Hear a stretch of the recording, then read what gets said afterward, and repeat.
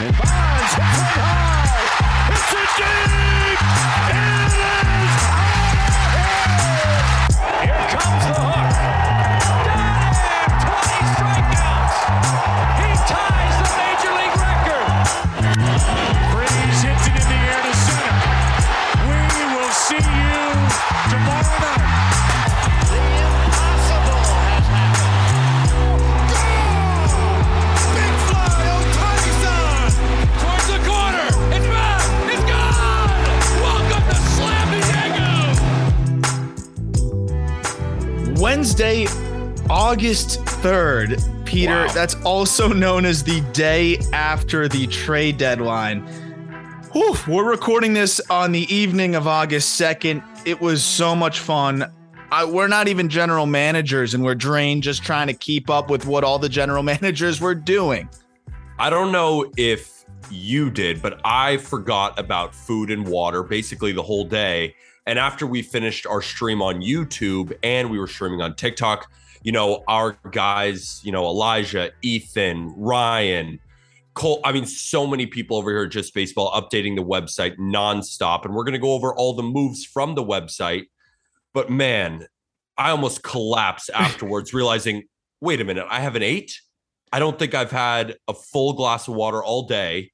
But man, what a day. It was so fun. We were just stimulated at all times. It was, what was nice was yesterday was like the appetizer, right? It started to heat up in the afternoon. Jack and I tackled a lot of what went down on yesterday's kind of appetizer to the deadline, but today was nuts. And Juan Soto, we knew, was the big domino that needed to fall before everything else started to fall into place. But it was up until the buzzer, or really after the buzzer, that we had several other trades go in. We're going to try to hit on every single trade if we can. We'll probably miss some minor moves here and there. We might not give the Luke Weaver trade as much time, but the crazy thing is, on yesterday's podcast, you literally did give it some time. So that's how crazy we are. We're saying that we're not going to go over all the minor moves, but you know we're going to sneak them in here because we have a storyline with each, most likely. Like Luke Weaver, Paul Goldschmidt trade. Remember that? Yeah, which is crazy. That guy did not pan out the way I think we thought he would, nor the Diamondbacks thought. And of course, the Royals go out and get another arm. We're going to talk a lot about Juan Soto, but I think we got to start with your guy, Robbie Grossman. Who heads over to the Braves. And it's so funny because we were talking about it from this perspective. Who is going to be the player that gets acquired that does what the Braves pieces did last year? Didn't necessarily have to be a guy to the Braves, but we were using the example of Soler and the example of Rosario and how the Braves were able to kind of pick up guys that got hot at the right time. You identified Robbie Grossman, and funny enough, Robbie Grossman ends up being the guy that the Braves bring into town. Definitely a big help with Adam Duvall out for season and with Rosario seeming like he just is not right after coming back from a couple of different injuries and dealing with an eye issue as well. So hoping he gets better. But Grossman, a very, very good pickup for them. In 2021, there were 5 players who had 20 home runs, 20 stolen bases, and a walk rate over 10%. Robbie Grossman was one of those 5, along with Shohei Ohtani, Fernando Tatis Jr., Jose Ramirez, and I forget the 4th.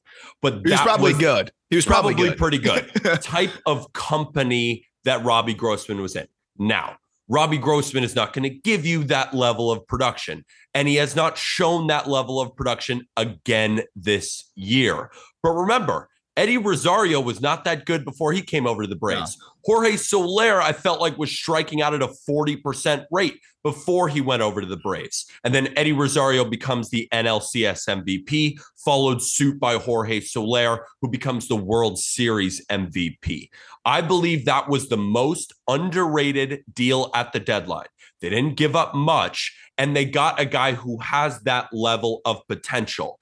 And it's not just that Robbie Grossman hasn't been playing that well this season. We're going to talk about the Tigers a little bit farther in this episode. And right now, it seems like the Tigers' woes is organizationally, right? Nobody in their lineup is playing well. Not one. So you go through it and you think maybe a change of scenery can get a Robbie Grossman back to at least close to that level of potential he showed last year, that level of production. I really like the move for the Braves. Adds a ton of depth there. He's not going to wow you on the base pass. He's not going to wow you in the outfield either, but he's going to give you consistent good at bats. And come playoff time, I think he's going to make a difference there in Atlanta. I love the move there for the Braves. And it makes sense, right? You feel like they're the kings of finding the diamonds in the rough at some of these points, and I believe they found one in Robbie Grossman. Well, you talk about the struggles in Detroit. I mean, it's from the veterans. It's from guys that we were expecting to make big leaps, from Heimer Candelario to Spencer Torkelson to even Riley Green, who has slowed down a little bit since getting up there. Javi Baez, the big prize free agent. Everyone has struggled. So I think getting out of there is definitely something that should help. And of course, we know it's a difficult place to hit. The Braves also had Jake Odorizzi, which I think is an underrated pitching depth kind of acquisition as well. They swap him for Will Smith. That's some reliever help for the Astros as well. Two contending teams in opposite leagues help each other. And I think that's a low key move that could be quite helpful. Do you want to go straight into Soto or kind of stick with the smaller moves and save Soto for last? Let's save it a little bit, because that was an interesting move there too, because they did give up Will Smith for Jake Odorizzi in that deal, but then they got Raciel Iglesias. We might as well just cover this team now, because these were some very interesting moves here by Alex Anthopoulos, who seems to just have it up here. He went over the Austin Riley extension. I mean, great deal for both sides.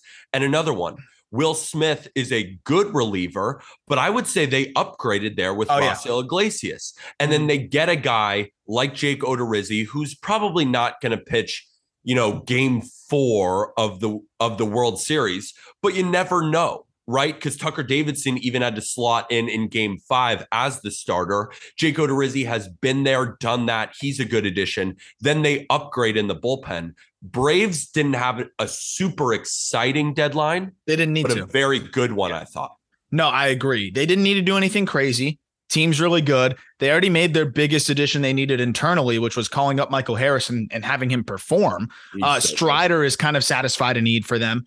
They only needed to make some of those small moves. Odorizzi is really going to help them in the regular season too. You talk about him not taking the ball in a game 4 of the World Series. I agree. But that's a guy that can eat innings, in relief spots, or, if you have to start him in the playoffs, you can. But he's going to help them get through, the rest of this regular season, because they've struggled a little bit with keeping the rotation together and at times have had some vacant spots there. I really like what they did with the bullpen. You assume Kenley Jansen's going to be back soon. Raisel Iglesias. I mean, there's a lot of guys you trust there. And Will Smith has struggled for them. So I think I agree. It's a good swap, and they're a better team than they were prior to the deadline. They didn't need to make any crazy moves, and they're going to be another threat just like they were last year. And also just the lefty righty stuff. I mean, Will Smith is a lefty, Minter's a lefty, Matzik is a lefty. They get a righty in return in Raciel Iglesias, which they didn't have a ton outside of Kenley Jansen. Just overall, Alex Anthopoulos, again, is proving he's one of the best GMs in the sport. Oh, we talked about that on the last episode. He is just amazing.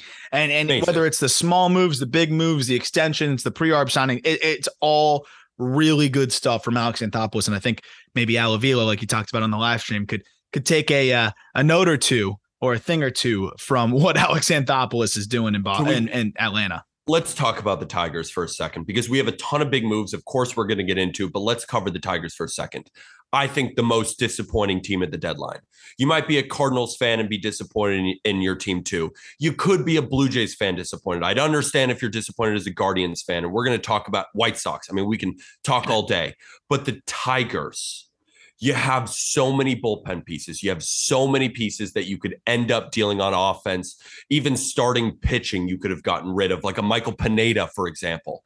You did really nothing. You gave away Michael Fulmer in a deal that, I'd throw it over to you for the prospects, but I can guess that they didn't do a very good job there, just in hindsight, just assuming what the Tigers have been up to lately. They didn't deal Chafin. They didn't deal Soto. They didn't deal Joe Jimenez. They dealt Robbie Grossman, who I believe maybe you should have kept as one of the better offensive players on your team. The Tigers, again, we were talking on the live stream. I would never want to call for a general manager's job. Alavila, never want to call for a general manager job. So I'm just not going to say anything. I think that leaves it at that. Yeah, it's a little rough in Detroit. And they were hoping to make a big step in the right direction. That's why they signed Javi Baez, but it's not looking How's good. that deal working? No, not good. And the prospects are not performing, and they've got a lot to figure out and a lot of overhauling, I think, to do within the system.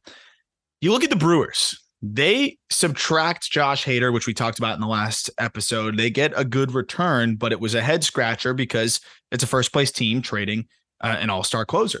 But they do add another reliever. We know Devin Williams is a capable closer. Although, did you see that clip of Devin Williams in the clubhouse? They were reporters were asking him what he thought about the trade, and obviously he's expected to be the closer now, and he didn't seem thrilled about it. He's not thrilled that he's going to be the closer. He's not thrilled. He's just upset that Josh Hader, one of the integral parts of their team, has been subtracted. And I thought that was pretty interesting to see. He said, "I want to win," and I think that was all he really needed to say. I think it was one of those press conferences that you have to watch Devin Williams say the words. If you listen to it on the radio, it may have come off as maybe a little nonchalant, not nonchalant, but just, he's not very vocal. He's not calling out anybody. He's just kind of sitting there. Depressed is the word. The silence was deafening. The short silence was deafening. That is the perfect way to describe it. He's just shrugging his shoulders, thinking to himself, how could they do it? Yeah, we want to win. And this is a guy that, remember, he feels like he cost his team last postseason with punching the wall and, breaking his hand. And I'm sure he's very keen on winning now. And they subtract Hader. They do add Matt Bush. And I love Matt Bush's story. Obviously, the former number 1 overall pick is a shortstop, makes his way back after time in jail. I mean, just an unbelievable story. He's been a really good reliever, and he's enjoying a really good year this year. Brewers add him to the fold. They now have Williams, Rogers, Bush. They still have a good back end of that bullpen there, and it helps. He's not Josh Hader, but it's a good addition, and they didn't have to give up too much to get him. Yeah, but let's be real, Arm. Come on. What did the Brewers need to do? And what didn't they do? The Brewers needed to add a fucking bat. Yeah. And what didn't they do? Add a bat. Yeah. And we're going to talk about how the Padres, and they just didn't do it. And for lack of a better word, the Brewers didn't add a fucking bat. Yeah. No, that's all we have to say about that. All they did was add a Story Ruiz, who, is a minor leaguer at this point. He's played a little bit in the bigs. Long-term could be a good piece, but I think they're hoping that he can impact them now and do something now, which is crazy. I don't know how the Brewers didn't add a bat. It's a little bit surprising, but I will say they are sneaky good. If you look at runs per game, better than people would have expected. Yeah. I want to rephrase one thing I said. I actually said that they didn't give up that much. Let me reverse that. I was surprised that they gave up Antoine Kelly, pitched in the Futures game, probably a reliever long-term, but a lefty who is really nasty, came back from an injury, and they part with him to get a Matt Bush. So a good get there for the Texas Rangers. We'll stay on the reliever track, Peter. Another kind of surprising, but not maybe not awe-striking, but we didn't know what the Orioles were going to do. They ultimately part with their closer in Jorge Lopez, an all-star this year, for 4 minor leaguers: Cade Povich, the headliner, and Yenier Cano, Juan Nunez, and Juan Rojas. It's a good return. It's 4 pitchers, which, again, Baltimore needs arms, and they added 6 arms or so at this deadline, and some really good ones. I like this move for Baltimore. Of course, you want to see them go for it. They didn't burn it down, right? They traded Mancini, who was going to be gone probably in the offseason. They sell high on a closer, and they get 6 pitching prospects, which, again, they really needed. They're still a good team that, let's be real, even if they sneak in the playoffs, what are they doing there? They're trying to build sustainable success. As much as I wanted to see them go all in, I don't hate it. I do wish the Orioles got a more marquee prospect in return for Jorge Lopez. In my opinion, I don't think they need that much depth because, oh my God, do they have depth? I mean, they have one of the most vast farm systems in baseball. I look at that trade and I think to myself, are any of those guys big leaguers? You know, I don't know. You hope so. But I feel like in a trade for Jorge Lopez, even one marquee prospect, in my opinion, would have been better in a deal like that. If we're talking about a team like the Royals or another team that needs depth like that. I mean, I don't feel that the Orioles need depth like that. They but need I'm not arms off here. They need arms. So they just went out and got Seth Johnson, right, in the Trey Mancini. Exactly. He's their third best pitching prospect now. So, I think they look at it and they're like, we need pitching depth in this system. Let's get it while we can without depleting, some of our better assets, because everybody else is too valuable and controllable. These are the guys that I think they're okay with parting with, but I don't hate it. Do you think, would you have rather them got like a Seth Johnson in a deal like that for a Jorge Lopez, or do you prefer they got more 4 lottery ticket guys where you're hoping one could be a big leaguer instead of one of the best pitching prospects for the Minnesota Twins? Because I thought the Minnesota Twins did really well in that deal. I think Povich is a big league arm, right? I mean, this guy's probably in their top 20, put up some good numbers this year. It's tough to gauge the value on a breakout reliever like that. So I agree. Like, if they could have got one guy, absolutely, I would have went quality over quantity. I don't know if that was an option there. That's my point. It could have not been an option. That's kind of where I was saying. But I'm good with them getting arms. They're in a situation where I'm like, if you can get arms, get freaking arms. And they did. So they're still in a good spot. I think they can still make a little bit of an Orioles push. And I think they might call up some other guys to reinforce this run here. And I'm kind of excited to see how they decide to manage Gunnar Henderson in AAA and Jordan Westburg in AAA and Kyle Stowers in AAA. They've got a lot of prospects that could be some reinforcements down the stretch here. And then on the Twins side, they did real well. I mean, getting Jorge Lopez, who is having that breakout year, who looks like a real closer, maybe not playoff type closer, but at least a very, very good bullpen arm. And then if he can't close, you get Michael Fulmer too. Yep. So they did a great job. And we can even get into Tyler Mahle if we want to just go straight into there too. Yeah, let's just do Twins. Because, might as well just do Twins, because they get Tyler Mahle. And this was an arm at the deadline that I thought a lot of teams should be in on. And a lot of teams were in on him because it was clear with Tyler Mahle, he couldn't pitch a Great American, which I've said it before is basically a space station. You're basically dealing with another version of Coors Field. He's always had these crazy splits where he's pitched much better on the road. You get him out, but it seems like the prospect package they did give up, at least going back to the Reds, was pretty sizable. But the Twins are in a good position now, especially with the other teams in their division not making it. But the prospects that went over are pretty solid, especially that young second baseman. Yeah, I mean, they get Spencer Steer, who, I love Steer for the Reds, right? This is a guy with above average power, but hits so much that he produces a lot of home runs and has hit over 20 home runs already this season. I love guys like that. John India was kind of in that same ballpark where it's above average power, but will really play up at Great American. He's also, again, close to big league ready. And then they get Christian Encarnacion Strand, who, holy crap, does he have power? 25 pumps this year. He hit one 484. He has 9 home runs, 420 feet or further. And then Steven Hadger, who is Michigan guy, really has looked good, left-handed pitcher. All guys that the Twins are okay with parting with, right? Like, none of those guys are elite prospects for them. Steer's kind of blocked with the emergence of Miranda with the other guys that they have. It's a perfect trade for both sides. Red system is now clear-cut top 3, in my opinion, and they get somebody that can help the big league team as soon as this year, probably for sure next year. I'm sure he'll get called up before the end of the season. But, man, dude, the Twins, they really separated themselves. We talk about how the Guardians didn't do anything. The Twins, you mentioned the relievers. They get the starter. They didn't really need any bats. They're fine. Jose Miranda's going nuclear right now. That's all they really needed to do, and they shore up kind of all the questions that we had for them. What do you think the Twins are at now? I mean, I think they're going to easily win the division because the Guardians were asleep at the wheel. But where do you think they stack up with some of the best teams in the AL? They're obviously not there with the Yankees and the Astros, but they made themselves a lot better, and I think they've got a shot to make some noise. My problem with the Twins is I didn't really believe in their pitching, both in the starting rotation and in the bullpen. What did they do? Address both needs. Now in the bullpen, they look really strong. Starting rotation, Tyler Mahle is, like I said, a good pickup there, but still looking at this rotation, I'm not totally sold to the fact where I'm going to put them with the Yankees and the Astros, like we said.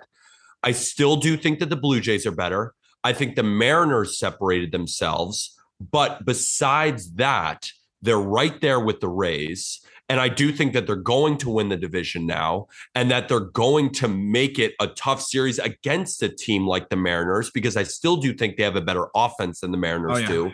With the Blue Jays, that one might be tough. The Blue Jays might be better than them. I'd probably say that they are, but still the Twins went from, oh yeah, they're an exit first round to no, they're going to compete in the playoffs. I agree. When you go from pitching Dylan Bundy in game 3 to Tyler Mahle or, Joe Ryan, however you want to stack it up, that's a big difference. It's a big, big, big difference. So I'm really excited about what's happening with the Twins. And again, it's just better for baseball when teams like Minnesota, teams like Seattle, I wish Cleveland would have went for it, are trying to put themselves in that same conversation and make themselves competitive. The best part about the offense too is I love the balance. You have a bat to ball guy like Arias. You have a big time, big bopper like Byron Buxton, who's dynamic. And then Correa, I still really think is going to get going here down the stretch. And we know he's one of the best postseason players already ever, which is crazy. Given how many games he's played, he's been one of the best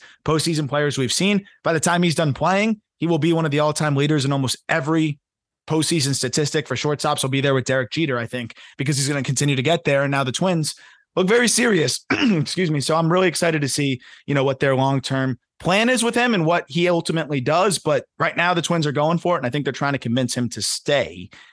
So Juan Soto time. It's Juan Soto time.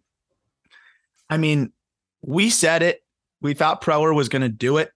He does it. It was a haul. It was a pretty penny. It sounded like the Cardinals were down to the wire as well. So were the Dodgers. Cardinals didn't want to part with the top prospects and Dylan Carlson. Say what you want about that. The Padres were willing to do whatever it took. And the full trade breakdown is pretty wild. And it's almost exactly what everybody thought it would be, though, which is the funny part. Give or take, a couple, maybe different guys here or there. But it's pretty wild that it was basically exactly what we thought it would be with all of the pieces. It's headlined by C.J. Abrams, Mackenzie Gore, Robert Hassel III, James Wood, Harlan Susana, and then also Luke Voigt. We've never seen a prospect and just overall return like that for a player. Obviously, Josh Bell included in that too, but we've never seen a return like that in baseball history. The biggest trade in baseball history. I've heard, you could talk about the Ruth trade, but that was a sale at the end of the day. That was Babe Ruth being sold to the Yankees for about $100,000 in order to get a theater production off the ground, if I'm not mistaken. You could go through history and find the Miguel Cabrera trade in 2006. You could find a lot of other trades like that. But this is trading for a young Hank Aaron. This is trading for a young Juan Soto. This is a player on the trajectory towards the Hall of Fame. And Aram, I'm going to rant here for a second because I'm kind of pissed off at the Nationals. Why? I think they got fleeced. Dude. Not fleeced. Of course, not fleeced. But I do think that you could have gotten all of those different prospects for Juan Soto by himself. I say, why Nationals? Because they included then Josh Bell in the deal also. And I feel that they could have put Josh Bell in another package in order to get more prospects in the deal. Like, do you think that the Padres, if Mike Rizzo, the GM of the Nationals, said, we want Gore, Abrams, Wood, Hassel for Juan Soto, would they have said no? Probably not. Then you could have gotten another top 100 prospect, maybe even a top 50 prospect for a guy like Josh Bell. I know he's a rental, but he's still one of the best switch hitters in the entire sport. We saw what was being floated for Wilson Contreras. Like, Josh Bell has been, if not better of a hitter than Wilson Contreras. I was sitting here thinking, why? Because they added Josh Bell on top of it. Was it an enormous package? Yes. But I thought the Padres easily won this deal. Anytime you get a guy that's good looking like a Hall of Famer, you're going to win the deal. But, I don't think Josh Bell gets you that crazy of a return. He's good, but Wilson Contreras is a catcher. Josh Bell is first base /DH. He probably gets you maybe one fringe top 100 guy. I really don't think he gets you that much. Look at JD Martinez. He doesn't end up getting moved because they feel like the competitive balance pick that they're going to get basically for the QO for the qualifying offers better. I think they made out great. I don't know how you could ever get more than this. Sure, if you separate Bell, you can maybe squeeze out another prospect, but they also get Luke Voit. And I know Luke Voigt's not the sexiest player in the world, but he's under control until 2025. So they could flip him down the line as well. But does he factor much into the plans either? They can flip him. I'm under the assumption that I thought Josh Bell would get more of a return than a fringe top 100. Because we talked about top switch hitters in baseball, and he was number 2. He's hitting over 300. He seems to be a force in the lineup. He's going to hit 4th for the Padres. I think he's going to be a great addition for them too. Like, Josh Bell is a clear upgrade over Luke Voit. And I just thought that you could have gotten that package for Soto by himself. And that if Mike Rizzo really wanted to trade Josh Bell, that he'd probably get a top 75 type prospect for a Josh Bell. I think there's a reason why we didn't say CJD moved or Contreras moved or Happ moved. I don't know. I think the return was not maybe as high as Josh Bell's better than all of them right now as a bat. Then JD Martinez? JD Martinez is swinging hurt right now. He has really kind of fallen quickly. He was hitting 340 a little while ago, and it seems like he hasn't really been able to hit it all lately. We've been talking to Red Sox guys too. We hold our Twitter space and we have a lot of Red Sox fans, and it's like, I want to take JD Martinez basis because I think he's going to break out of it. And I'm just consistently told from Red Sox fans, don't do it, dude. Like, don't do it. He is swinging hurt and he does not look like the same guy. And Josh Bell is probably the worst space runner in baseball, at least by the numbers he is. But I think that he was a better bat than Wilson Contreras, at least right now. And I think he's a better bat than JD Martinez is right now. Josh Bell is one of the better hitters in the National League this season. Yeah, he's been solid. But again, it's a DH, so he's limited. But that's also, for the most part, I think splitting hairs because you're getting what is the biggest return in baseball history. So you're getting a controllable young starter in Mackenzie Gore. You're getting a top 25 prospect in Robert Hassel. You're getting a top 10 prospect in TJ Abrams. You're getting a top 50 or 60 prospect in James Wood, a quality prospect in Harlan Susana, and then Luke Voit, who you could probably flip for, a mid-level prospect down the line. I don't know how you could do much better than that, honestly. Yes. The Nationals, they didn't get fleeced. I said that as for dramatic effect, but it's just because I was pretty emotional after seeing the trade, because we both know this too, that normally in baseball, you can count on one hand the trades where you traded away a superstar, got back a big pile of prospects, and it ended up not working out for the team that got the big superstar. That's, I guess, where I'm coming from too. Well, and then you added Josh Bell on top of it. What would have been a return that would suffice? We don't know all of the returns. That's the thing. Like, if the Cardinals didn't want to trade Jordan Walker, that was clear because they believe that, he could be the next Aaron Judge. But I don't know what the rest of the packages were. Like, for example, from the Dodgers, if they got a Gavin Lux and, 4 of their top prospects, Bobby Miller, Michael Busch, Miguel Vargas. I like this package better. Okay. I trust you. I'm just saying that felt like, to me, at least with a CJ Abrams, he could end up being much better than a Gavin Lux. But it's, Gavin Lux was the number 2 overall prospect for a little while and seems to be he's been dynamite figuring it out in LA. And CJ Abrams just doesn't look completely ready yet. And Mackenzie Gore has just been dealing with shoulder stuff. And it's worrisome because he has looked elite and can be elite. But I'm looking at him coming over to Washington. Like, I hope they can then, kind of fix him around and hopefully they make him good, but it's not like they've been that great with pitching development lately either. With James Wood is still far off. And Robert Hassel, I do think is going to be good. Like, clearly, I think he's going to be good too. But, I just think that the Nationals the Nationals weirdly could have done better in this deal, and they gave up Josh Bell. Because if that was the package just for Juan Soto, very big trade, good all around. But the thing is, for me, throwing in Josh Bell, I feel like he has more value than maybe you think, and maybe we just might disagree on that. Yeah, again, it's tough with the DH guys. Teams are weird about it, but I agree. I mean, he's there's an awesome a DH piece in all leagues now. I agree, but it's weird. JD doesn't get traded. Like, why not? I think when you look at the ultimate, like the return in general, it's one of those things where you're never going to get the value for Juan Soto. It's just never going to happen. That's the thing. So you're going to lose.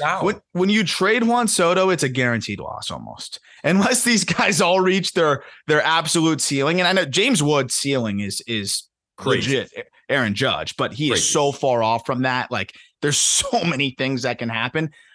You're taking your best shot, and I'd assume that the Nationals took the best offer, and I just floored that the Padres again make that move. Let's talk about the Padres real quick from that lens, and then I want to talk Joey Gallo real quick. The Padres now, they become freakish. Yes. It's insane what they are now. That 3-4-5, 2-3-4, whatever it's going to be, of Soto, Tatis, Machado, and now Josh Bell even. I mean, that stacks up with just about anybody in baseball. They're unbelievable. Now, they're probably still going to be a wild card team, and the getting Fernando Tatis Jr. back and healthy and looking like Fernando Tatis Jr. is also huge for them. But if you look, and now they have Josh Hader closing games for them, and in the playoffs, he's going to be used a ton. And who else do you want besides Josh Hader? Maybe Edwin Diaz right now, but over the past couple of years, Josh Hader has been that guy, and still in the back end, that's who you want. But you work in now with, Joe Musgrove and Yu Darvish and Blake Snell, and then you have Josh Hader in the back end, and with the 1, 2, 3, 4 of Fernando Tatis Jr., Juan Soto, Manny Machado, then Josh Bell. It's hard to beat. And, I was saying Cardinals versus Padres. Who would you rather want? And this was obviously before the deadline. But now, I mean, is it even close? It's not even close. Padres just blew them away. And the Cardinals had more of a lackluster deadline. I mean, they didn't do bad, but they definitely didn't separate themselves. And now the Padres put themselves right there with the Astros, the Yankees, the Dodgers, and the Mets and the Braves as one of the premier teams who can definitely win a World Series. Absolutely. And we'll get to the Cardinals in a second because they did make some lower key moves, and a familiar face for you is heading over to St. Louis. But real quick, a familiar face is heading out. Joey Gallo. We knew it was happening. I was reading some stories, interviews with Joey Gallo, and they made me sad, Peter. I mean, you have been very fair. So I'm not, when I mention Yankees fans, it has nothing to do with you. But, I think we really lose touch with the human side of things. And Joey Gallo saying, and I'm paraphrasing, but saying that he doesn't really leave his home or his apartment in New York because he doesn't want to be seen on the streets, and he's embarrassed, and he feels, he's more upset than any Yankee fan is about what's going on. You get mad at Joey Gallo after watching the game, then you go on with your life. Joey Gallo's got to live that struggle and feel that struggle day to day. And I know he's making a lot of money to play a kid's game, but it is overwhelming when you have an entire city, and the Big Apple, on your back. I'm excited for Joey Gallo to get another chance. I'm rooting for him, and I hope he does well. But from a trade perspective, Yankees get a good arm. Clayton Beeter's electric, big swing and miss stuff, walks a lot of guys, probably a reliever.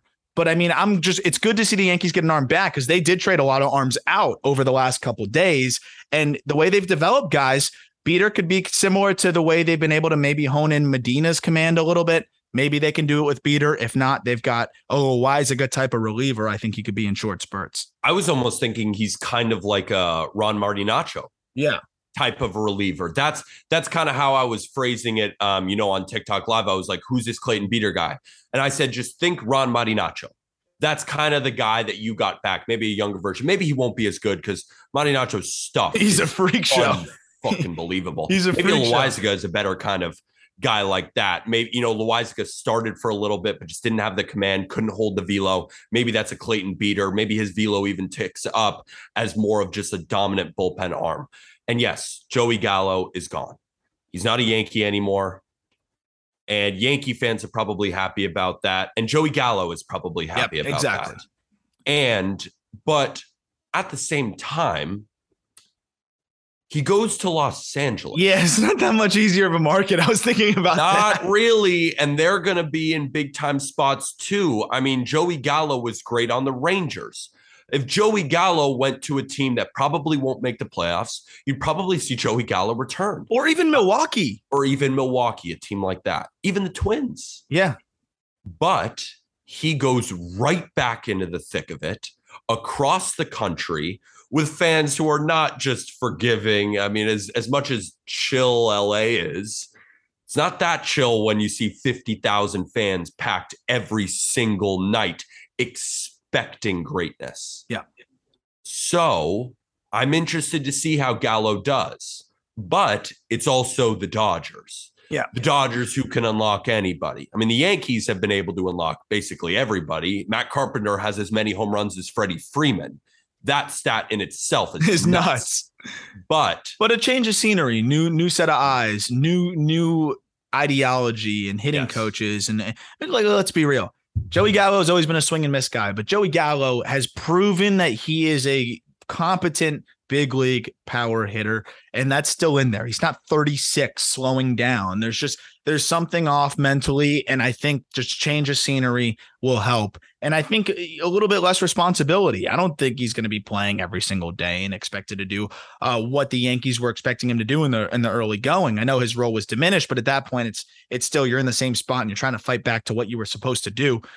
I'm excited to see what he's going to do with the Dodgers. It's a low risk acquisition for them. And hopefully, the defense will kind of tick back up again and he can at least provide some value there.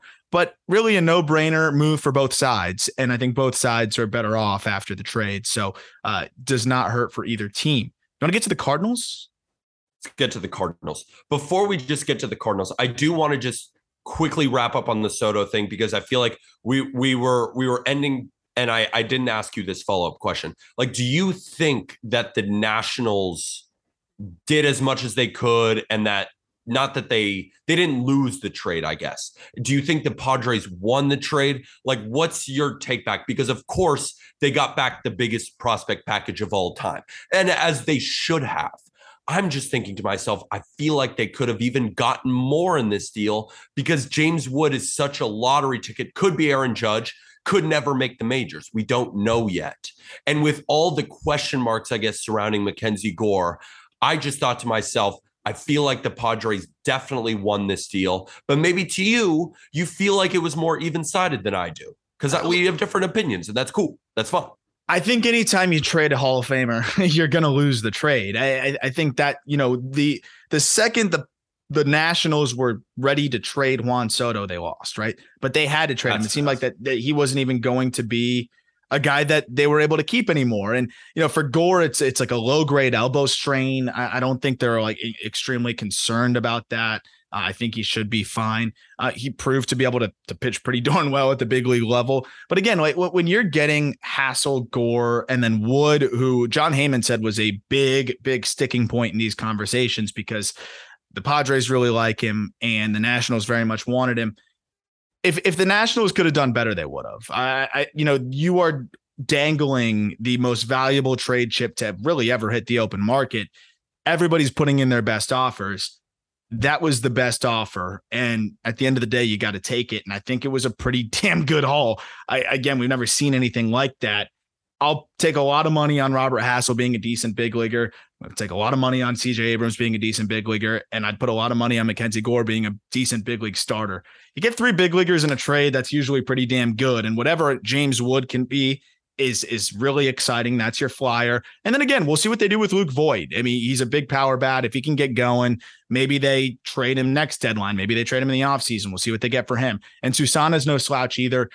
I think they did the best they could. And that's all you can really do. There's only so many teams that are even capable of putting a package together like this. That's fair. I guess also with Gore, I mean, he finished or he didn't finish because he's probably going to pitch again this season, I guess, for the Nationals. But he had a 4.50 ERA. He wasn't carving through the major leagues in his first, cup of coffee in the bigs, but I'm also not going to judge him on that. I do also think that he could be a really good starter in this league. I guess I'm just more worried about him long-term, especially going over to Washington. And I like Abrams a lot. That's clear. I like Hassel a lot. That's clear. I just think James Wood could be amazing or could flounder. I don't know much about the young kid that they got. And then Luke Voit, I feel like, is not going to be a difference maker. I look at a team like the Cardinals, even not giving up Jordan Walker. If they were to include Mason Wynn, Dylan Carlson, Matthew Liberatore, Nolan Gorman, I don't know. And maybe then another piece on top of that. I don't know if that trade is better than what the Padres could have given them, but a lot of people are high on the Padres prospects too. Well, and the thing too, though, is the reports were that the Cardinals were not willing to part with Carlson and the top prospects. So I thought it was just Jordan Walker that they were not willing to part with. It was Carlson and the top. It was one or the other. So it was like you're getting Walker and you're not getting Carlson, or you're getting Carlson and you're not getting Walker. And that was where they wouldn't budge. And that's why he is a Padre. So yeah, I think if they would have offered that, maybe we would have saw something different. But ultimately the Cardinals, as we've talked about now for like a year, just won't part with their guys, man. If they won't do it for Juan Soto, I don't think they do it for anybody on earth, but at least they got close and they considered it. They did make some smaller moves though. And they go out and get Jose Quintana, which we talked about at the end of the episode. It happened literally as we recorded at the end of yesterday's episode. But then they went and got your boy Jamon, and Jamon struggled, but he's a really good pitcher. You've said that for a while. I agree with you. And the more, I've continued to watch this guy, he's steady Eddie. That's why it's a little bit surprising that he's struggled a bit as of late. I mean, you can talk about this more. The floor is yours, but I think the Cardinals are getting a pretty good middle of the rotation starter here when he's right. So here's the reaction from Twitter. And sometimes, Twitter is Twitter at the end of the day, but you can hear raw fans' emotion. And I think for both sides, this sentiment will make you feel good about who you're getting. Yankee Twitter is very upset of trading Jordan Montgomery. Oh, that's good. Cardinals Twitter is very upset about trading Harrison Bader. Harrison Bader clearly will now slot in as the best defensive outfielder that the Yankees have. Outside of Jose Trevino, probably the best defender on their roster. He is that good in center field. When we say Gold Glove caliber, just Gold Glove level. One of the best defensive center fielders, and will be an average bat. And I do think that he'll be back in time for October, because I've heard middle of September, late September is when he's supposed to be back. He's really there for October. Now, who are the Cardinals getting? Just like you said, steady Eddie. Almost what you kind of hope Matthew Liberatore will be. Yep, exactly. Matthew Liberatore, you'd hope he's becoming... Or Steven Matz. Or Steven Matz, but more than likely, Liberatore will be a Jordan Montgomery type. What's a Jordan Montgomery type? 5-6 innings, a 3.7 ERA, and a guy who you can consistently rely on to not blow up. Yeah, that's what Jordan Montgomery gives you. On a great team, he's probably a 4. On a good team, he's a 3. He can throw in the playoffs for you. He's going to be better than a good amount of the arms that they have currently. He gives them a steady presence that the Cardinals really do need. So on both sides, I like the deal, even though both sides are reluctant to give up those players. And that's a perfect indication of how each player means to their fan base. 100%, dude. You hit the nail on the head. I mean, this was a trade that they, again, don't tap into their prospects, which is just funny. But this was a much needed piece for them. I mean, you can't feel good about some of the guys that they were rolling out there, and especially with Matt's injury issues and just not being good when he's on the field. Liberatore just not looking quite ready. Jamon is going to help them kind of get across the finish line and hopefully make the playoffs. 3.69 ERA, 3.91 FIP. Last year, 3.83 ERA, 3.69 FIP. I mean, that's what he gives you. He throws strikes. He doesn't walk guys.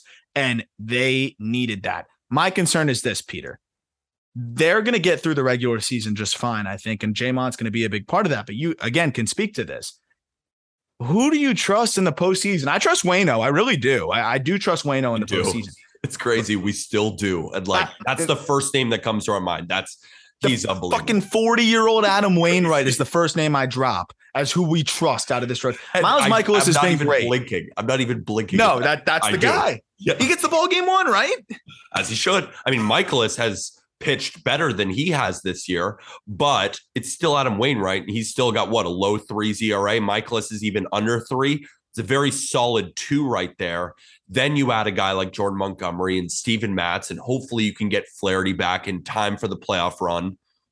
Palante has showed that he can at least give you valuable innings. Whether you want him starting a playoff game is another question. And then, but at least he could be a swing man. And then, Jose Quintana as well. This is a rotation where nobody jumps out at you as the ace. But they filled the holes at least. But you don't have a day off. Yeah. Which they had some days off before. We were watching some Jordan Hicks starts. Was that a game I went to with you? We watched Jordan Hicks start, and I'm like, he's not a starter. He's not a starter. So it's just one of those things. So I am really happy that they made those moves. Palante can now be more of that swing man, as you said, less responsibility there. I thought he was going to have to start all the time, and that doesn't seem like that's going to be the case. So better off there. Cardinals look a lot better. And one more pitcher, Dakota Hudson, who we talk about a lot in betting. And, and not gambling advice, you'll probably hear me if he gets more starts this year. He is one of the major candidates in baseball for massive negative regression. I almost wish Colby was in the same room as you, like he was at the National when he was able to talk to Jack and go over the Red Sox stuff, because Colby is the ultimate fade Dakota Hudson when you can. He just had a tough start against this Nationals team. Yeah, they had Bell and Soto. But if you look at the difference in ERA to xERA, you look at walk rates, you look at strikeout rates, Dakota Hudson is a guy who relies on a lot of soft contact. And lucky for him, he has the best defense ever behind him.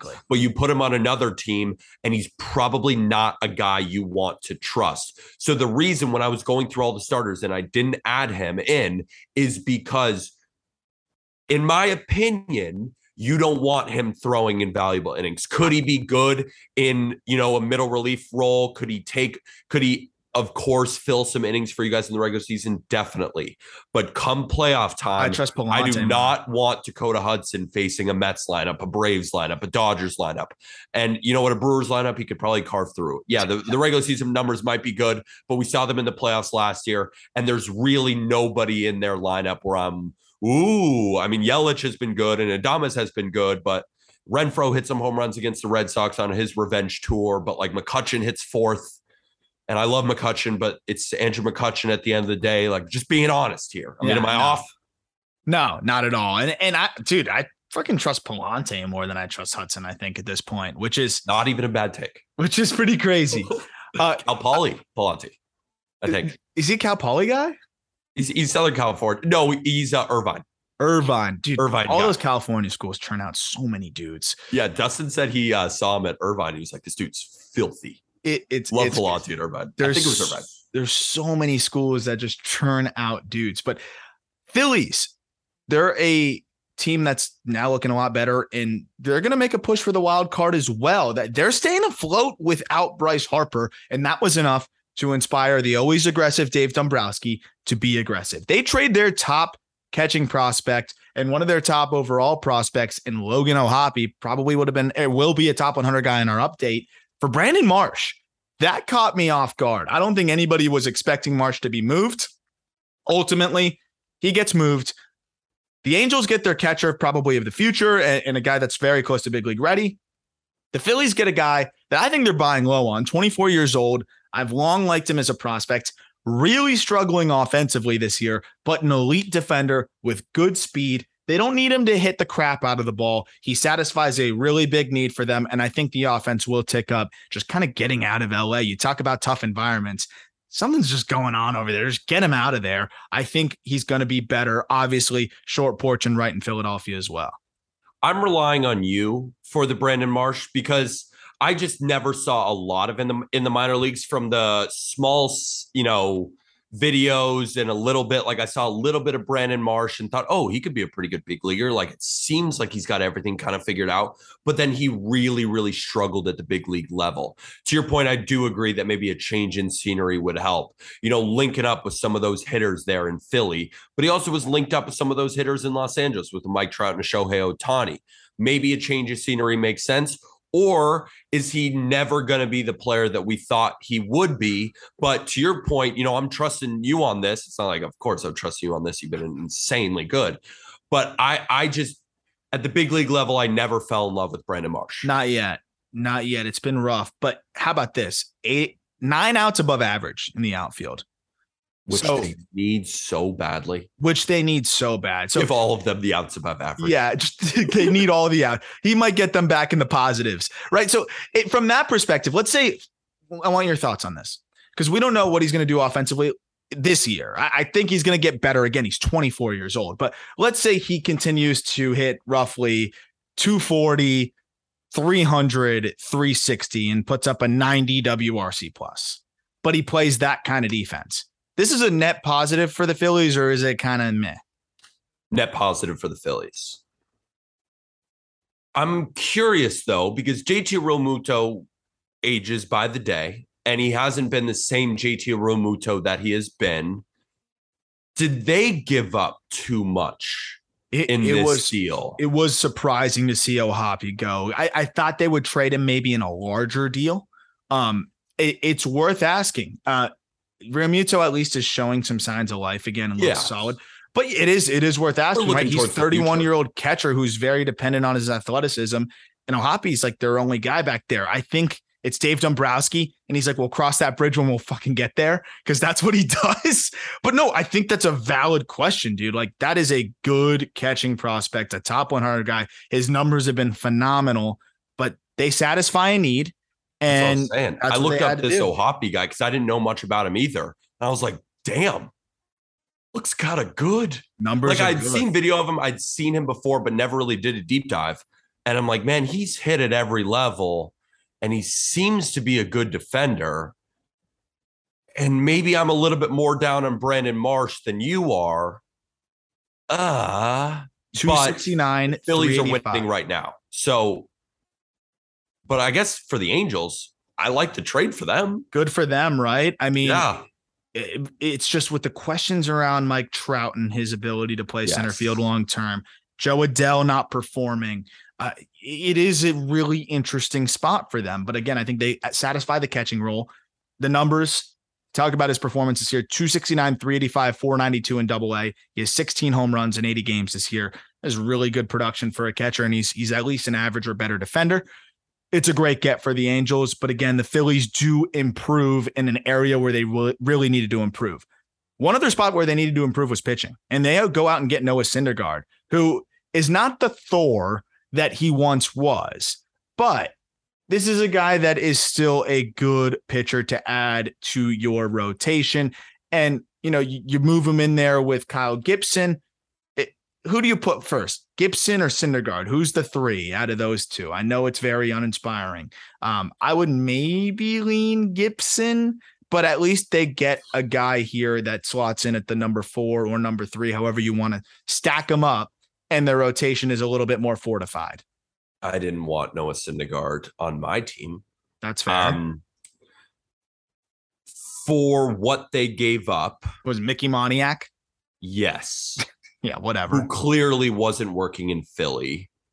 Yes, he has the pedigree of a number 1 overall pick, but he hasn't really shown much. Not that they got him for free, because that's unfair to Mickey Moniak, because who knows, maybe he could find something in LA. So what they did was add a 5-starter in my mind. I mean, from watching Noah Syndergaard this year, one thing about Noah Syndergaard is he cannot hold on a runner.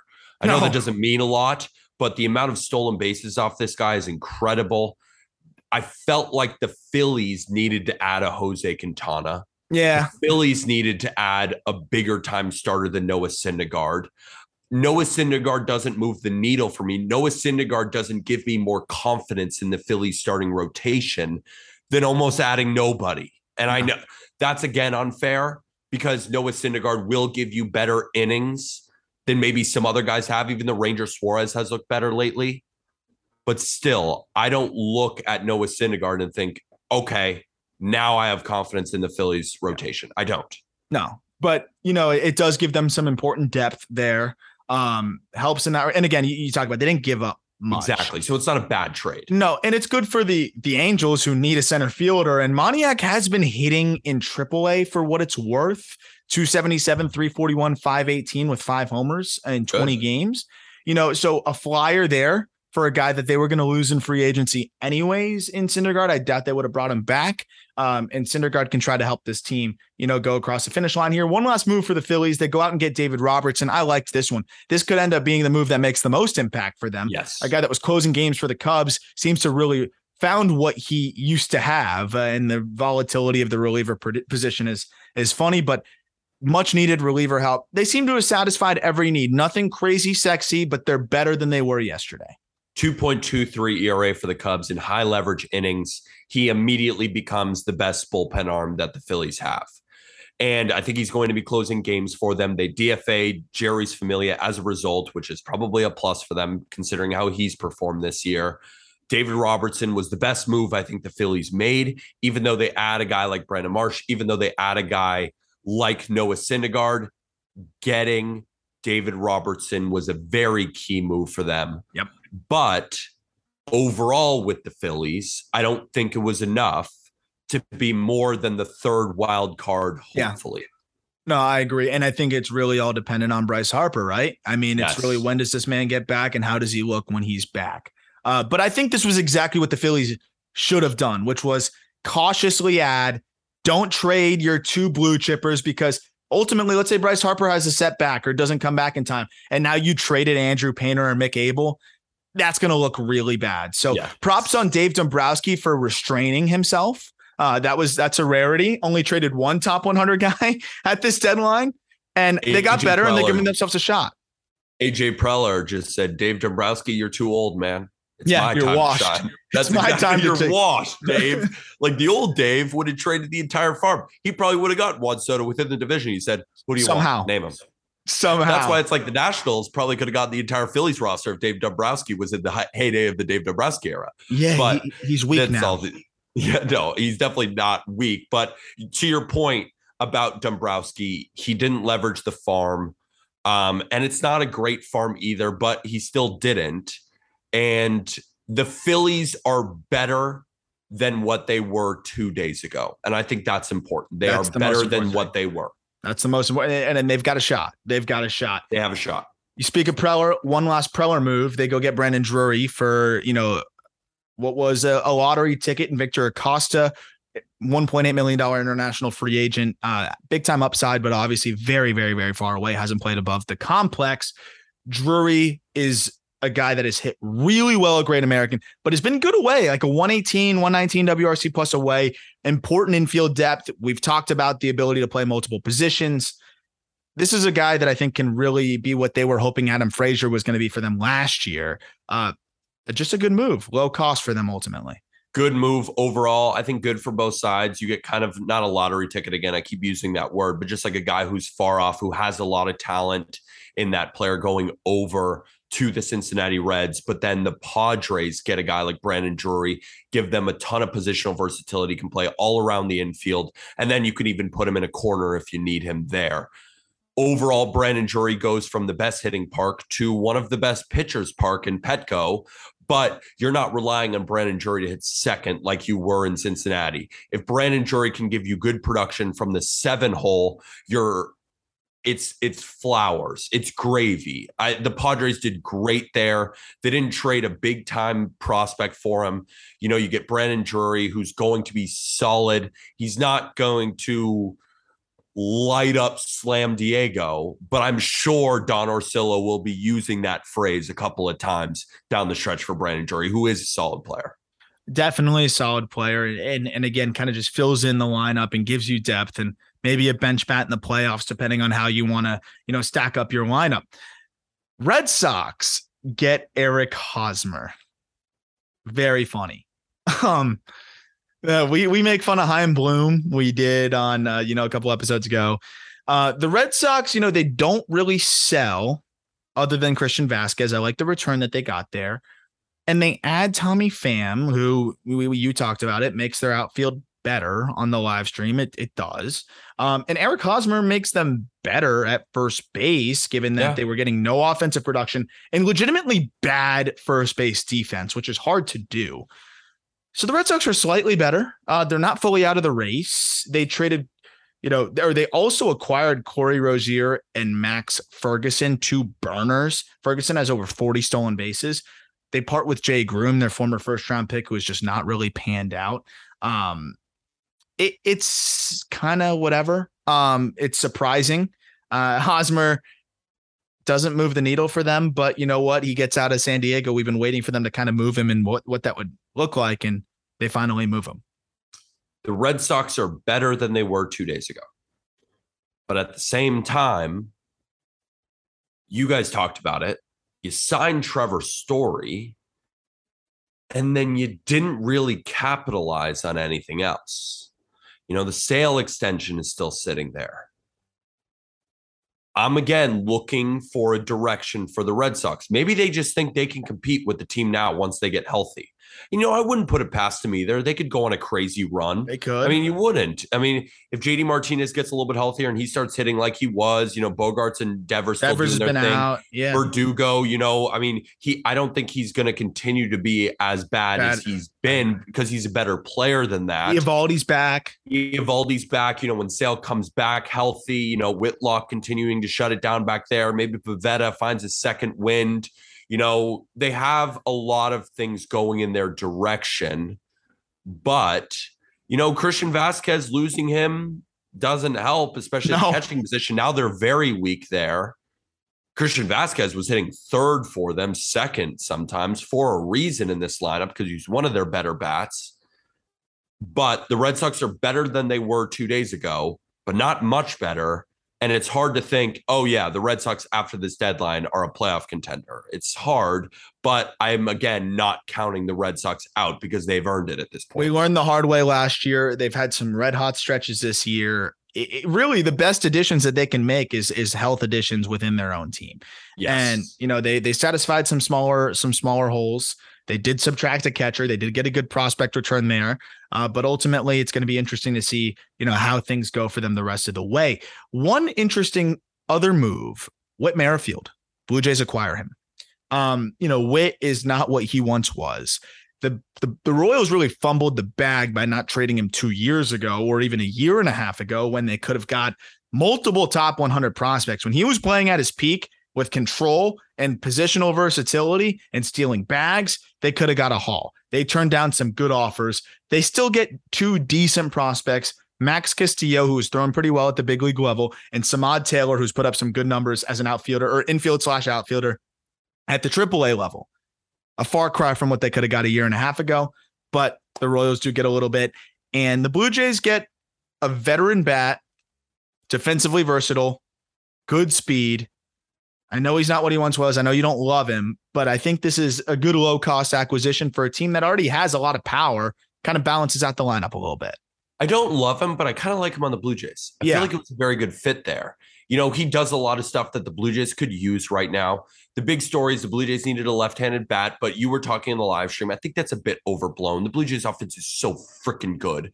Like against righties, maybe they could have used a left-handed bat, but whatever. Their lineup is so loaded. At the end of the day, like the Mets have more struggles against lefties than the Blue Jays were having struggles against righties. The Blue Jays still have one of the best offenses in the sport. You had a guy like Whit Merrifield. Maybe he finds another gear there with Toronto. But on the same side, the Royals did well there too. While they didn't capitalize at the right moment, they didn't get fleeced. They got two pretty solid prospects, more than I actually would have thought for Whit Merrifield. But at the same time, I like what the Blue Jays did. So I think it was kind of a win-win. I like the deal for both sides. I think Whit's going to be good for the Blue Jays, and I think the Royals actually did better than I thought they would. Yeah, no, I agree with all of the above. Samad Taylor, 24 years old, Corona, California guy, by the way. Got a Corona. 23 bags, 9 homers, putting up numbers in AAA. And again, Castillo's been pretty good at the big league level. Miguel Vargas gets called up as Justin Turner hits the IL. We thought that Miguel Vargas, third base prospect with the Dodgers, might get traded. Ultimately, he stays with the Dodgers, and now he's making his big league debut. I love Vargas. Very excited to see what he's going to do there. Plus hit tool, above average power, can play third, can play first, can play even corner outfield if you need him to, second base even. Really good piece. That's another guy that I think internal upgrade, possibly another really good option in a really good system. Dodgers continue to look good. Are there any moves we missed? Of course. Oh, yeah. I swear to God, I actually totally forgot. I was almost waiting for you to bring it up in just a depressed state. But I think that's the most beautiful part about it, Arm. I swear to God, that was an accident. That in itself, the power of the subconscious is the deadline move for the Miami Marlins. Okay, but can I first, before you rant, I came out and said it was a lose-lose. And the reason I said it was a lose-lose was more to fire up social media, and I tagged you because I wanted you to interact with it. And correct. Be like, I gave you what you wanted. Yes. I gave you what you wanted, asshole. Exactly what happened. I actually wish you would have gotten more on me. You just said, how is this a lose-lose? And we're going to talk about it. I wish you went harder, but that is what it is. I can't be mean to you, though. The reason why I said it was a lose-lose was because I'm not the biggest fan of Jordan Groshans, but I do feel that the Blue Jays really needed a big time starter. So packaging Groshans maybe with a Ricky Tiedemann could have gotten them Montes, could have gotten them Luis Castillo. So that was the only reason, because they did add Anthony Bass and Zach Pop. Zach Pop's actually Canadian, and Anthony Bass has been really good there for the Marlins. He's Canadian. Yeah, he's Canadian, which is kind of cool. What do you think about Zach Pop? Like, Zach Pop is what? He's a Rule 5 pick. Yeah, like he could be pretty good, but the big get here is Anthony Bass. And he's been dynamite this year. He has been dynamite. I don't want Blue Jays fans thinking that they just got another Jordan Romano. No. And more like they got another Tim Meza, who's been good for them. Maybe an Adam Simber. That's a guy that you got Anthony Bass. Yeah, Simber. Like a good reliever. But I just felt that Jordan Groshans, and I'm going to hand it over to you. Like, I'm not his biggest fan. So I guess the Blue Jays did well there. The only reason I said lose in one part was to fire you up. In second part, I felt that the Blue Jays' biggest need was starting pitching. They could have used Groshans in a bigger deal to get one of those big arms. No, I definitely agree with that. I was surprised that they ended up parting with the Groshans in a deal where you're just getting 2 relievers, but maybe that's because the league feels the same way we do, which is that Groshans is not the prospect he once was. What I will say, though, is he's 22 years old in AAA, put up good numbers in double last year. So maybe they could have salvaged some value there. Ultimately, they part with him. I see where you're coming from there. I can't be any meaner to you than that. Like, I can't do it. Like, that was my meanest reply I could get, was just, how is this a lose-lose? I get it. And it's frustrating. And if that was one of several moves they made, I'm cool with it. The Marlins need bats and they need higher end hit tool guys, which is like they keep going for the swing and miss power guys and they can't develop them. So try something different. I'm cool with that. Again, he's 22 in AAA, but this guy has no power. I think he's got like 6 extra base hits in the whole year. He's just not that good. He's not sticking at shortstop. He's moving to third, but doesn't have power there. So maybe he moves to second. I don't know what the hell they're going to do. And that's the only move they made at the deadline, was to trade 2 relievers for Jordan Groshans. That's it. That's literally it. So it's frustrating. I subconsciously forgot about it. So that kind of tells you everything you need to know. I literally was ready to end the episode. So we'll just, that's all I really got. I don't even know what their plan is. Okay. Because they didn't trade Pablo Lopez. They didn't trade Jesus Aguilar. I need you to go off more. It's incredibly entertaining. And I know all your Marlins fans need more from you. I also want to touch on the Montes deal to end it? Because I'm a Yankee Yeah, guy that you're just a made Yankees that big guy, deal. absolutely. We're also going to talk winners and losers. We're going to do full we'll trade grades. Like, we ain't done talking about these deals. So make sure that you're subscribed to the Just Baseball Show. If you're watching this on YouTube, stay tuned. We're going to do much more trade deadline coverage. You know, we do an hour, and we're probably even doing more than an hour on this episode every single day. So we're going to be spacing it out, give some of these deals time to digest, really dive deeper into the prospect packages, give you some grades, then do overall winners and losers when we're all together on Friday. It's going to be an awesome week here at the Just Baseball Show, but I need to hear a rant from you. I need to. And Marlins fans need to hear, because who else are they going to go to right now? They need to hear from the guy himself, Arm. So, you know, Jesus Aguilar is in the lineup today. Garrett Cooper is still on the Marlins. Joey Wendell is still on the Marlins. Stephen O'Kurt is still on the Marlins. And Miguel Rojas is still on the Marlins. Brian Anderson still on the Marlins. All these guys are not good, but they could have been traded. Several of them could have got decent returns. They ultimately hold on to everybody. Pablo was the one guy I'm like, okay, if you don't get the right offer, hold on to him. But you better trade everybody else. You better do what you can to get whatever you can back for some of these guys. And all they do is package a Rule 5 guy and a guy that, you know, has been an emergent reliever for them for a prospect with no impact. And I just don't understand what their plan is. Like, what is your goal to get a center fielder? All we're hearing about is, oh, they're going to go get a center fielder. That's their plan. That's what they're asking for from everybody. Then they don't do it. What are you going to do with Garrett Cooper? The guy is a lug. He can hit, but he is a lug. And you could have got something for him. The Dodgers have called for 2 straight years on him. You don't trade him. And the guy can't stay healthy. So now you're going to count on him to be your best hitter moving forward. Again, Jesus Aguilar, what does that man do for you? You have 2 of the same people there, and Cooper's just a better hitter. I just don't see the direction. I don't see the plan. They don't have a shortstop for next year. Miguel Rojas is not their long-term shortstop. They still don't have a freaking center fielder. I can promise you that. They're stuck with Avi Garcia for 4 more fucking years. Jorge Soler has a player option next year, which guess what, Peter? He's opting into that shit. He's opting in. Why would you give Jorge Soler a LeBron deal? He's got a player option next year too. The guy's never leaving. He's going to suck for 2 straight years and never opt out. Like, he's holding the Marlins hostage. Avi Garcia is holding the Marlins hostage, and they're just sitting there doing nothing. I think the only way that they could have really made a major change was trading Lopez. They didn't need to do it now. Very interested to see what they do this offseason, because guess what? The only guy in the center field market is Brandon Nimmo, and I highly doubt they're going to pay Brandon Nimmo. He'd probably end up staying in New York, or someone else would pay him more money. Who's the center fielder for the Marlins next year, Peter? You know, I've heard it's you. I am getting the hip repaired. I saw you in the men's league. Yeah. And you can track a fly ball better than Jesus Sanchez is currently. Did that feel good at least, or are you still unhappy? Feel at least good? It does. Like, when that kind of stuff happens to me, I need to just let it out. Whether anything changes or not, just let it out. And they drafted Jacob fucking Berry, and then I hated that pick. That too. That was the worst pick of the draft. That's up there. There was so many. Whatever. Brooks Lee, Kevin Parada. I mean, we could go down the line, but. And they won't. And by the way, they promoted Victor Mesa. They promoted Ray Patrick Ditter to AAA, and Paul McIntosh and Griffin Conine sit in AA. There's just so much. Yeah, it's just a mess. It's a mess. I'm a Cardinals fan now. You're a Cardinals fan? Yes, but my girlfriend, my wonderful girlfriend Ellie, is a Cardinals fan, and they are fun.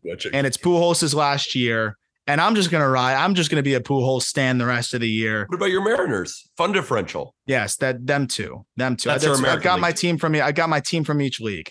I like where it. I can just try my best to pretend I care. And Darren Ruff's a fucking Met, by the way. They trade my one favorite player to a division rival. That's a deal we forgot about. So, Mets fans, you got Darren Ruff. That's what you needed. Love that deal. Lefty masher. You could look at the stats this year and say, overall, like, who is this? You know, I feel like we might have given up a lot for him. You know, we didn't do much at the deadline, but you already know you have one of the best teams in baseball. You just add Jacob deGrom back into the fold. Rotation looks great. You had Michael Givens, who's an underrated reliever for the Cubs. he could at least give you kind of what I think Ottavino is giving you right now. Like Michael Givens is that good of a reliever. On the same side, Darren Ruff solves an issue that you've had all season, hitting left-handers. He's been the ultimate platoon for the Giants, and you know that the Giants are that smart team that knows how to platoon. You bring Darren Ruff in for pinch hit at-bats, always hits that home run. You're going to love Darren Ruff on your team. Now the Vogelback deal makes sense. Now you just added a bunch of mashers on your bench. The depth there on offense is so much better. The bullpen has been shored up. You didn't get David Robertson, but it's not like you did nothing. You got Michael Givens. And I know Mets fans are a greedy bunch. You wanted to do a lot more. But I'm looking at the deadline compared to every other team, and I'm calling it a win. You didn't get Wilson Contreras, okay. But you got 2 months of Javier Baez or Pico Armstrong, who's now in the Cubs, who looks very good. You don't want to make that mistake again. I think they did a very good job here. I know Javi Baez was great for the Mets, but in that type of deal, you'd rather not do that over the long run. And will that trade for Darren Ruff probably be better for the Giants in the long run? Yeah, probably. But who cares? It's not like it's going to burn you because none of those guys are like a Pete Crow Armstrong. Those are, you hope they turn into David Peterson. Totally. Overall, the Mets did well, addressed a need, and we're both big fans of Darren Ruff. You put him in the bright spots, he's going to deliver. I'm a big fan of Darren Ruff, and so are you. Yeah, I have my Darren Ruff shirt. I should have wore it today. He's a beast. Actually, referencing Ellie again, she actually took it. I got to go get it back. But Darren Ruff is a lot of fun. I think he's going to fit that role perfectly, like you said. And speaking of greedy fans, the floor is yours, Yankee fan, for Frankie Montas. Congratulations. Yeah, Yankee fans, I think they did better than every single contender not named the Padres. That's I really do. Very fair. I think that's very fair. I think, adding Frankie Montas, who'd you give up in the deal? You gave up Ken Waldichuk. Kind of hurts. I think he could end up. You knew you were going to give up something. You had to give up something. And Ken Waldichuk, I think, could be a little bit better than Jordan Montgomery when it's all said and done. Yep. And Frankie Montas is better than Jordan Montgomery. And that's clear. That's why they traded him.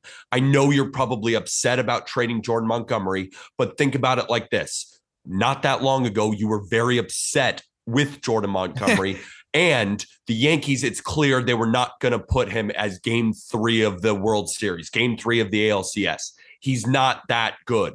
Jamison Tyone, at least lately, has looked as good as a Jordan Montgomery. You have so much starting pitching depth. This is clear that they believe in a guy like Clark Schmidt. Also, you have Domingo Germán, who I really dislike. I'll say that right now. Yeah, at least had a decent start this last outing. Screw that guy. That's fair. At least he had a fine outing. Whatever. I hope he's not on the Yankees. I hope he gets DFA'd soon. Odubel DFA'd, by the way. Love that. So. Yeah, good. More dudes who are just terrible people getting them out of baseball.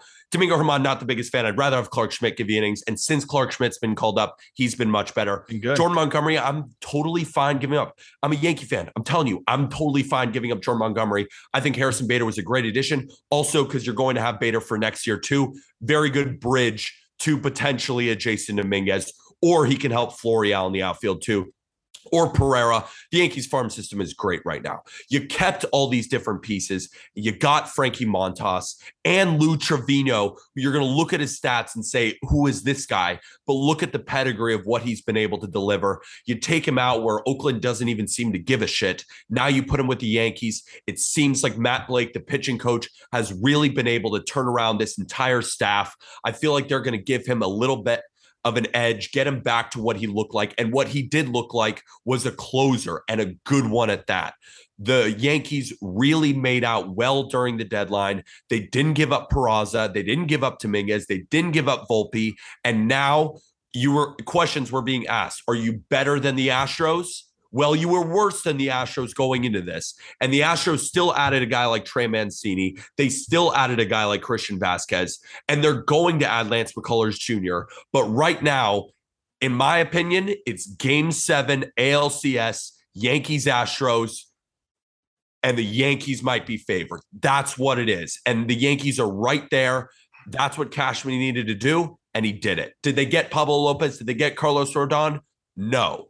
And that's one thing I want to end on too, because that trade of Jordan Montgomery did feel like, all right, the Yankees are getting Rodon or Pablo Lopez now. But something fell through. The Giants kept Rodon. They kept Jock Peterson, didn't trade. and the Yankees didn't trade for one of those, at least Pablo Lopez, I wonder, and we're probably going to hear about what happened. We will. And we'll cover it. But I guess just, do you have any feelings? Do you have any gut feelings of maybe what happened? I think, I think it was a trade that the Yankees were okay with making regardless, right? Like, okay, if the Pablo Lopez trade doesn't get through at the deadline or, right at the buzzer, we still are happy with the Bader for Montgomery swap. But I think it was made with the thought in mind of, we might also be adding Pablo. It seemed like it was down to the goal line. But the Marlins asking price was a little too steep. And we've seen Brian Cashman's discipline. He doesn't just deplete the farm. And I think the Marlins asking price might have been a bit too steep. That seemed to be the trend. The Dodgers thought it was too steep. The Yankees thought it was too steep. That was something the Marlins were within their right to do, given that Pablo Lopez does not need to be traded. That's why I would have loved to have seen them trade everybody else. Lopez was the one guy you didn't need to trade. I think it was close. I bet you there was a sticking point on one player, and I'm interested to see if our guy Craig Mish, I'm sure he will reveal kind of what the details were of that trade and what the sticking points were, because clearly there was one piece or something that just couldn't quite get it across the finish line between the Yankees and the Marlins, and I'm excited to see it. If the Yankees got Pablo, yeah, we're talking about probably being better than the Astros, but if they had to give up some essential pieces to do so, then, maybe it wasn't worth it for the Yanks. Yanks preserved their system pretty well. They preserved their blue chippers while adding a bunch of impact guys. They did a great job. I agree. Other than the Padres, they probably had the second best, deadline stretch here. Astros not far off either. We're going to have a really, really fun postseason. A lot of teams got better. It's a lot of parity. Very excited for these expanded playoffs with a lot more teams that have kind of gotten themselves going. Screw you, Guardians, but everybody else, thank you for getting better and making the game a little bit more exciting across the board. And we're going to go over all these different teams too when we talk about winners and losers, when we talk about trade grades. So if we didn't talk about your team, don't worry, we will. And if you didn't do enough, you're going to hear it. And if you did a lot, you're definitely going to hear our praise too. And we're going to go through each trade, more collab on it, really get down into the gritty and really see what we thought about each individual trade. So stay tuned for the rest of the episodes on the Just Baseball Show. I'm so happy to be back. I've been moving into my new apartment. I finally got Wi-Fi set up. My Wi-Fi name is Just Baseball. I'm not going to tell you the password, but it is a Yankee. And I'm very excited. Clark Schmidt. Yes, it's Clark Schmidt 69420. That's the password. No. But we're back and it feels good to be home, back in New York City. I just missed talking about the early deadline with you and Jack, but you guys killed it too. Went over all the deals. Was there any other moves that we might have missed? Because I'm going through the Just Baseball tracker, who our guys did a phenomenal job with. And I feel like we pretty much covered anybody. I mean, the Mariners added a guy like Jake Lamb and Kurt Casale, which I do like for them. I do. Kurt Casale is an underrated addition. But there's only so much we could talk about there, but they did need a catcher behind Cal Raleigh. He helps. And he's a vet. So, and the Brewers got Trevor Rosenthal, which I forgot he was around. But he's good when he's healthy and right. But not too much else. I think we got most of it, and I'm excited. Tomorrow's episode we can kind of fill in any other gaps, and I'm sure there'll be some more rumors coming out of like what almost happened, what certain teams did or didn't do, and fill in whatever we may have missed on tomorrow's episode. But that's it for me. Check out justbaseball.com. We're gonna have so much wrapping up the entire deadline. I'm gonna be breaking down all the prospect returns. We're going to be breaking down basically everything that's happened. I'm going to rank every prospect that was dealt, which will be really fun. That's going to take a little bit, but I'm really excited to do that. We got to make sure we get every single prospect that was dealt. A lot of really good ones obviously moved. But that's it from me, Peter. Anything from you? Use code Just Baseball if you're interested in getting prize picks. I'll be back with my MLB Best Bets. It's the only reason I haven't been giving out picks the past few days. Had to set up Wi-Fi, couldn't write the article, couldn't do my full in-depth research on the hotspot, unfortunately. And then we, not gambling advice, every day, daily MLB Best Bets on that podcast. Arm's going to be covering all the prospect details on the call-up. We still have the State of the Division, which is every single division in 15 minutes, 6 days a week. That has its own YouTube page. You should go check that out. But also, that podcast is available everywhere. You should join our chalkboard. Of course, we're talking baseball in there. I'm excited to do our break on Whatnot. Yes. And there's a free $10 gift card for your first purchase on Whatnot. But if you don't want to buy any baseball cards, I mean, I do and Norm does. But if you don't want to, it's fine. You can just come watch the break. It's a ton of fun. We're going to be talking cards. I'm probably going to be buying stuff. I already bought a slot. Yeah, you can see if we pull anything. It's going to be fun. We're due for a banger card, I think. We're due for a banger card. And I guess with that, thank you, everybody.